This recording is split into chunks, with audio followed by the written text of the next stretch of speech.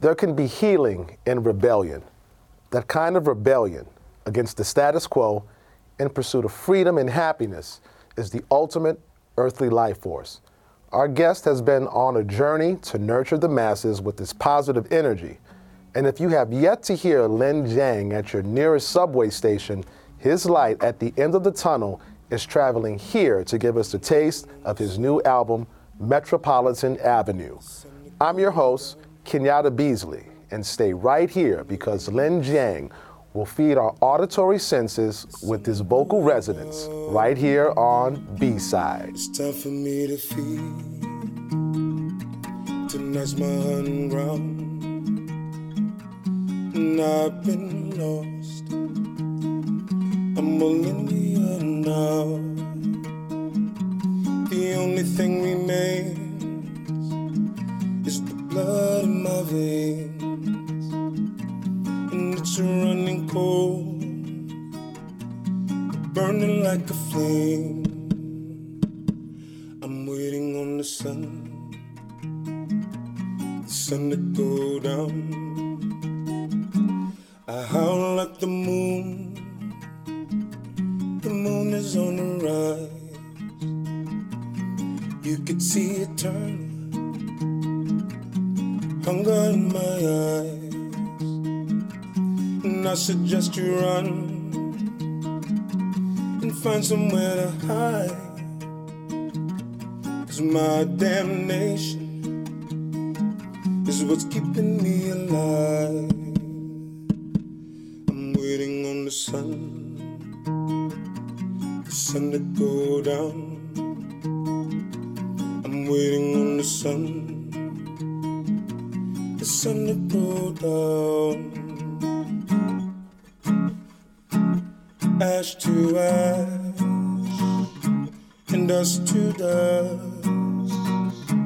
The moonlight, it doesn't burn quite as well.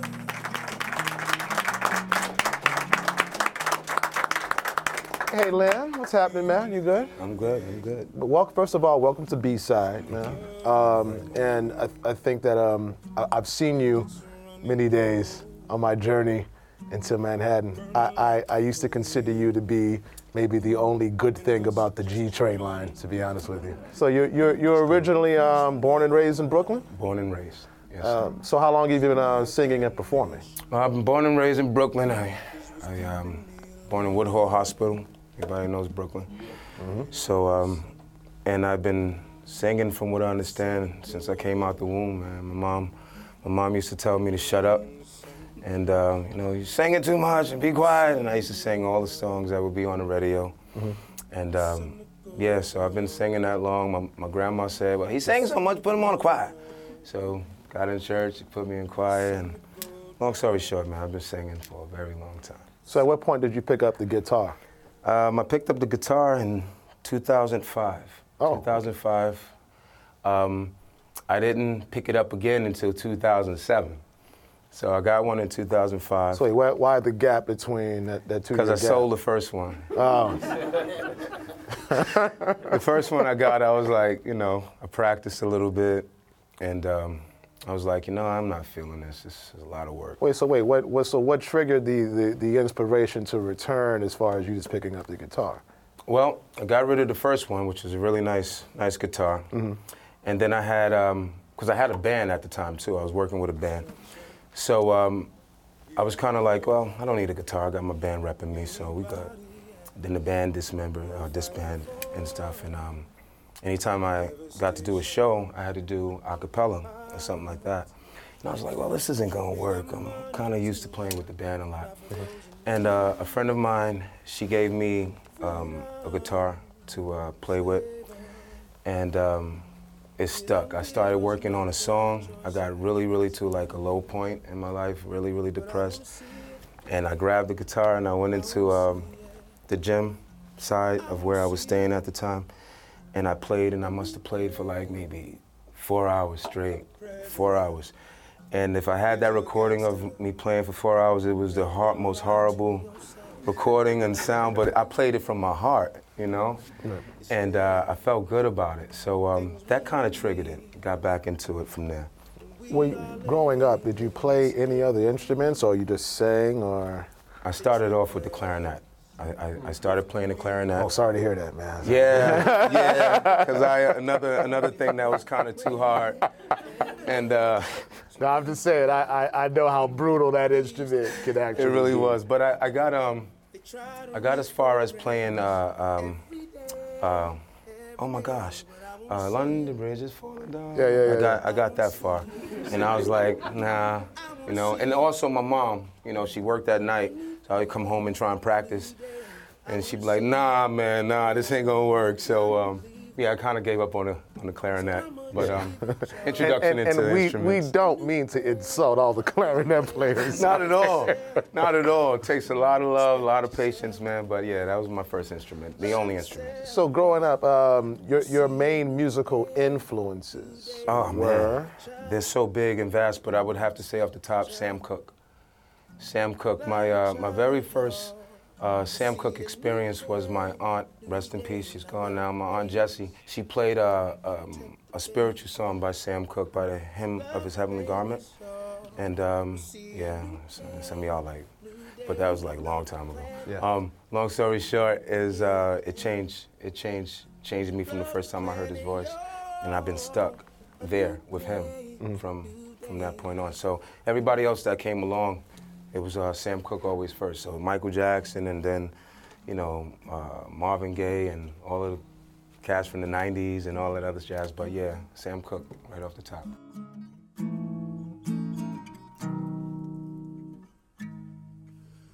I'm in the club, it's Friday night, I feel alright, and I just got paid. Said the DJ, he changed the song, and I saw this figure looking my way. So I grabbed my heart, I started to grind her.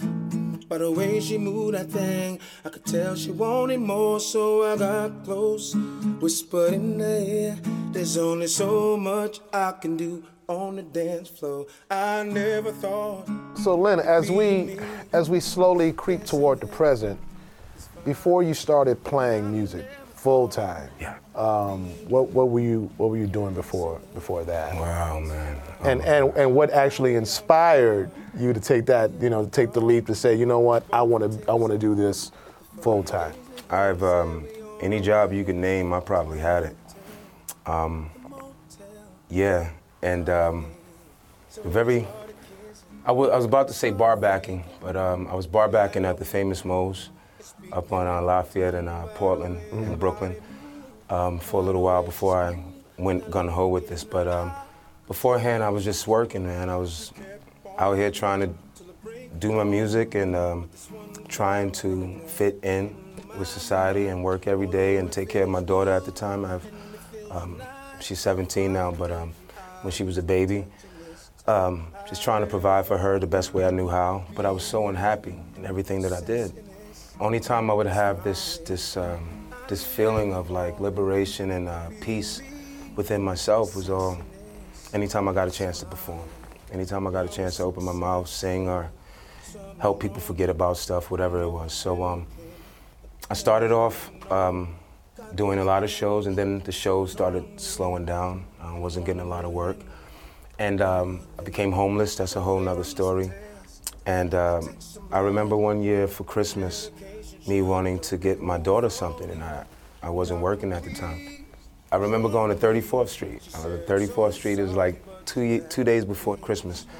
And I sung at 34th Street.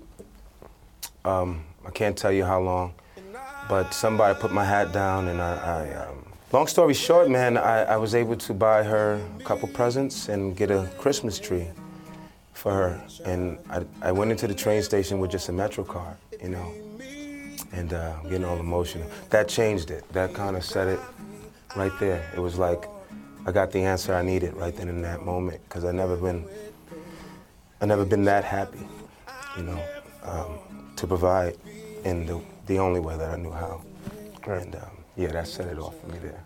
No, you know what? I grew up on the streets of New Orleans, performing for people myself, and I think that the trick with, not the trick, but the talent, and it needs to be something about the performer that actually gets people who are like either walking to some destination or doing to actually grab their attention.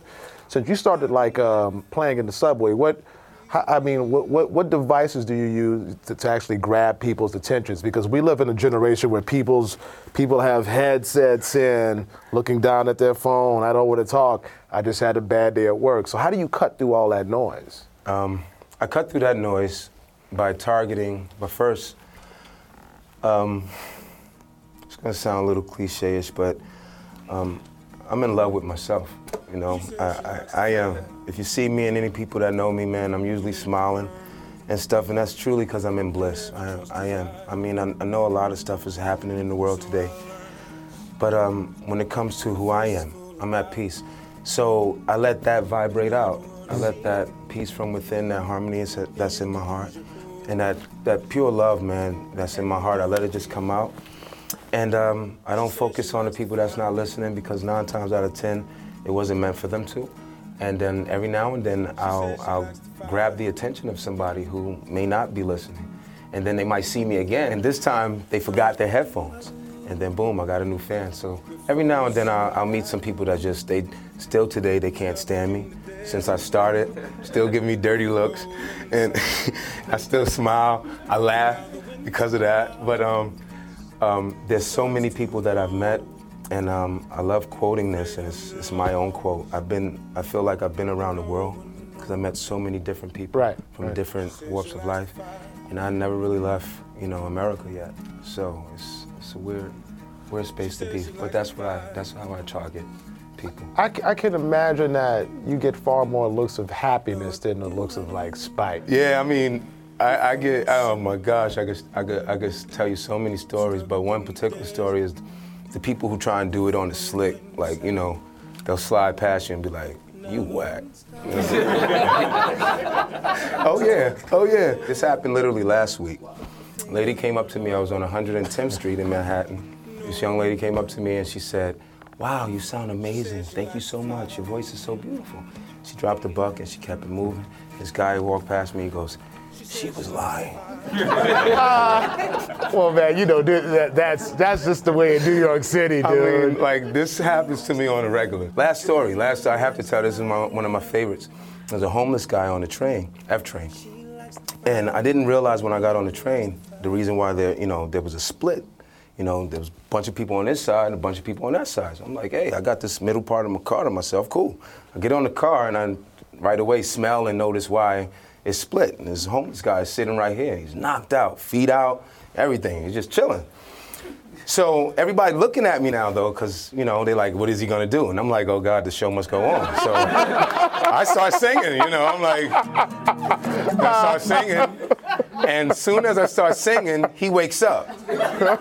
And he goes, and he looks at me, he goes, I can't believe this shit. And he grabbed his shoes, and he went down to the other car. And everybody ran this way. And the show had to go on, so I kept doing it. I made no money on that train because everybody was laughing. And I went to the other side, getting ready to get off, and he was still there. The door opened, I'm getting ready to get off, and he said, yo, nice song, man. I just looked at him and said, thank you, Ron, I got off.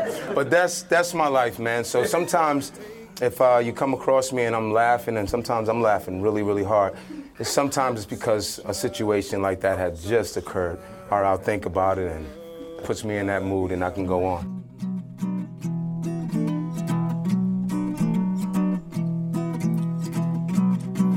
From the beast there's no escape. Your silver won't work today.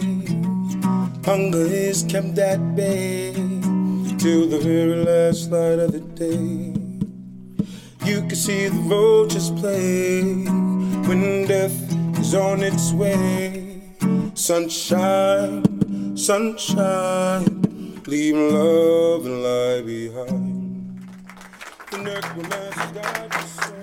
So after your initial performance at the 34th Street on that fateful Christmas Eve, Christmas night, did you become so enthralled by it that you say, hey, you know what? I should start doing this more often, or this is what I just want to do this. I want to play on the subway. Holy shit. And change lives. After that first time, it took me maybe a week and a half to go back. I was scared to death. Why? So I forgot about the initial feeling when I was there, when I was just singing from my heart, from that special place. And I got back into fitting into society for that moment. And so it took a moment because I was like, it was unreal. And I felt wrong about it. I felt like, oh wow, I did that, but that's a one-time thing. You know, I shouldn't take advantage of that. I should find a real job or find somebody to sign me and put me on. The problem was that the real jobs, I didn't make close to that amount in an hour. And I never did a job where I was so happy. You know, it was like, even though holding back tears that day, singing that day, I was so happy though, you know. And I got away from that for a moment and went back into that place and that pocket of despair and disappointment and depression. And I knew I had to pull myself back out of that. And so I went back and sung a cappella again. This time I didn't go to 34th Street, I went to 14th Street. And I sung a cappella there for a little while. Yeah, that was it. After that, then I started working on the guitar that I had at home. And that's where Moe's comes in. I was lucky enough to land a bar backing job there. And then one of my closest friends, Ralph on 89 Lafayette, and some of y'all know him, a lot of y'all know him. But that was like one of my closest homies and dearest friends, and believed in me, literally believed in me, and gave me the space to find who I am now. You know, I can't go into details about that, but I found myself, you know, because of a lot of people involved in my life. He was one of them. So as you start to play more in the subway, you in theory become your own boss. Yeah. Because I think what a lot of people don't really understand about musicians is that by nature we're all entrepreneurs. And your talent is basically what you're showcasing and what you're selling, what you're selling to the public. So whenever I hear you play, I hear like a lot of like honesty, a lot of love for what you do, a lot of passion.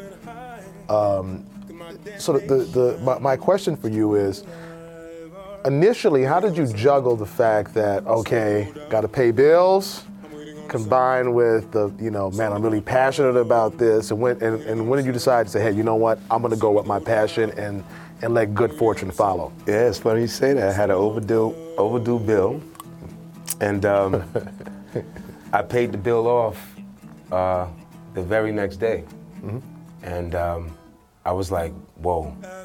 I tell you the initial thing was I brought lunch for myself. It was just that simple. I brought lunch for myself.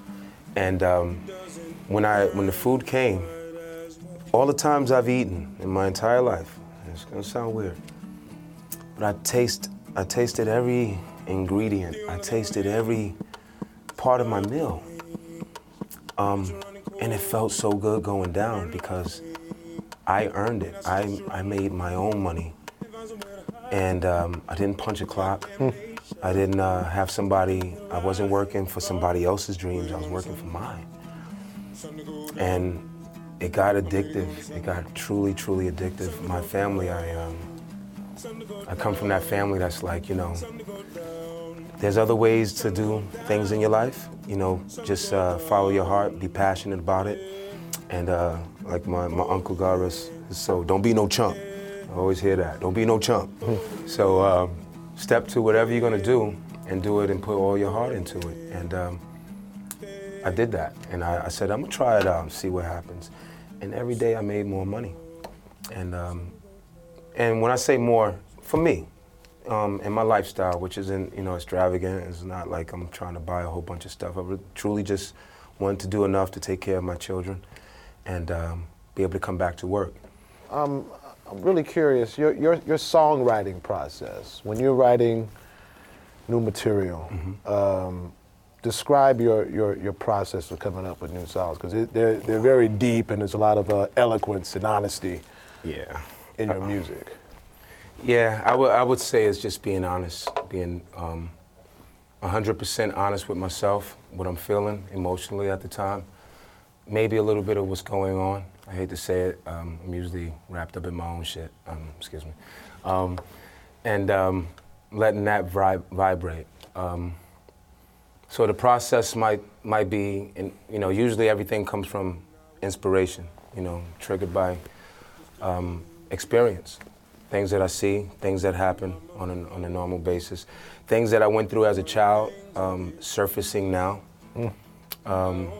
and being able to articulate it through song. When I couldn't do it in words when I was younger. Especially as a kid, I had a lot of feelings and a lot of different thoughts and emotions going on, and not really receptive people to talk to about it. You can understand that as you get older. So in theory, this is like therapy for you. Absolutely, hit the nail on the head. Wow, I was trying to find the words to say that. You brought it up. Boom. That's another reason why I'm so drawn to it, because it is my therapy. Is every day, and man. Yeah, you hit the nail on the head right there. It's very therapeutic for me. Wait, so when you write songs, and do you purposely just try stuff out and see how people react to them, or are you the kind of person that says, you know what, man, look, no, I wrote this and I'm gonna go down this angle. I really don't care what you think. Bingo. Okay. Yeah, I'll write it, and being in the subway, people will give you their honest opinion, and with that, I'm lucky. Because I'm not afraid to try new stuff, try new music, try new songs. And I usually get my answers right then and there. I had a Spanish couple come up to me one time, and I was singing a rendition of Stand By Me. And the older gentleman didn't like it. He didn't like it at all. And he was talking, and his wife was like, "Don't worry about him, Papa, you sound good. Just keep going." But I knew he was like cursing me out in Spanish. And he even said, like, "I sound like somebody killing my cat." And that's how I learned to stay away from that, because then I did it again, and the same reaction was like, "Oh, nah, don't do that, bro." So there is a lot of experimentation. Yeah, it is. Okay. There's some experiments, and I'm lucky to have them crash and burn right then and there. Then try and develop them and make them bigger. But there's some that's just like, people are like, "Oh my God, what's that?" And I know right away. Gotta catch me first. Now either one way, it's you or me, ending up in that hearse. Won't take me alive,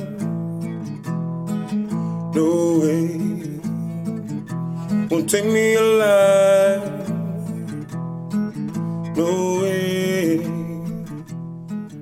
I'm a killer. First time I saw you, I was coming back from Manhattan, and it was Metropolitan Avenue.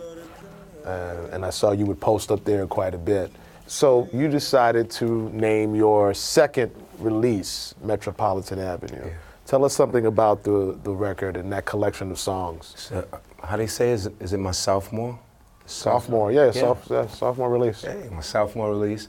And it was full of honesty, just me being honest. I didn't have to, I wasn't trying to fit in the game. I wasn't trying to make this immaculate looking photo. Somebody took that photo of me singing in a column, because I love singing in a column. That becomes my microphone, and I'm able to echo out and also block off a lot of people and just focus on myself, because I'm actually really shy. You wouldn't believe that, but I am. But once I get going, that's it. You can't shut me up. So wait. Yeah. You're shy? I can be. But I work it well. I've been around for long enough, so I can work it well. But that helps me. Yeah, long story short, the guy took the photo, and he sent it to me, and I was like, "Oh my God, this is amazing, man. Can I use this?" And he was like, "Yeah." And I decided to use that as my album cover. And the album is a selection of songs. It's 10 songs of the songs that I sing. Is the record the same format? Just voice and guitar used? Absolutely. It's just my guitar and my vocals right now. So is the record out now, or is it? Absolutely. It's on Bandcamp, lenzang.bandcamp.com. It's the only place you can download it besides getting it from me. And I'm out of copies right now, so you kind of got to go there. What was your freshman release, your debut release? My debut release was called A New Day. And at the time, it's funny, I came up with that song and decided to name the album A New Day because of what I wanted for the world. I felt like we were on a path to a new day, whether we want it or not, but realism is what we're gonna be forced to be swallowing, you know? And then a new day for myself as a journeyman going through life. And that album signified a new journey for me, which was my own entrepreneurship and being a full-time musician. Are you at the point now to where you've garnered so much fame? Because to me, you're kind of famous. My man I see at Metropolitan Avenue or jumping on the Your train. mouth God's is, man. I mean, so have you seen any great career opportunities like develop from, you being in the subway? For myself? Yeah. Oh, man. The most amazing things have happened, and there's too much to cover. I've been brought out to Rikers Island, thanks to my boy Chris Slaughter, and a host of other poets that I used to work with. I've been brought out to bar mitzvahs. I performed at birthday parties, and I've been able to perform for the homeless and shelters and for food pantries and stuff like that. I've sung for cancer patients. I mean, like, the list goes on. Veterans. I mean, man. Yeah. So from films, I did a film called The Bluest Note. So a lot of things have come my way, and they're still coming my way just because I'm following my heart. You wish you were anywhere but here. Her eyes are glowing red. You're dreaming, but you're better off dead. You try to escape this hell, but you ain't seen nothing yet. The dragon in the sky seems to laugh. She tries to survive, but doomed for eternity. She wish she was anywhere but here. Thank you, Lin. Unfortunately, this is our final stop. Thank you, Lin Jiang, for this ride full of inspiration and positivity. Be sure to get Lin's album wherever you buy or stream music, and stay in touch with Lin on Instagram at Lin Jiang Music and Twitter at Lin Jiang. I'm Kenyatta Beasley, and I hope that you enjoyed this episode. Be sure to tune in or stop by our Brick House studio every Thursday to hear more of the best music that Brooklyn has to offer. And he wished he was anywhere but here. He wished he was anywhere but here. The B-Side Podcast is produced by Charlie Hoxie, Keisha Cole, Ro Johnson, and Sasha Matthias. Recorded by Onel Mulet and edited by Kyrell Palmer. For more information about B-Side and all Brick Radio podcasts, check out brickartsmedia.org/radio.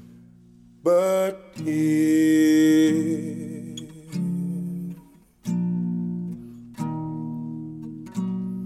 What you know about that black magic? I love you, Misa. I love you, Frankie. I love you, Lucian. Don't stay up too late. Thank you very much.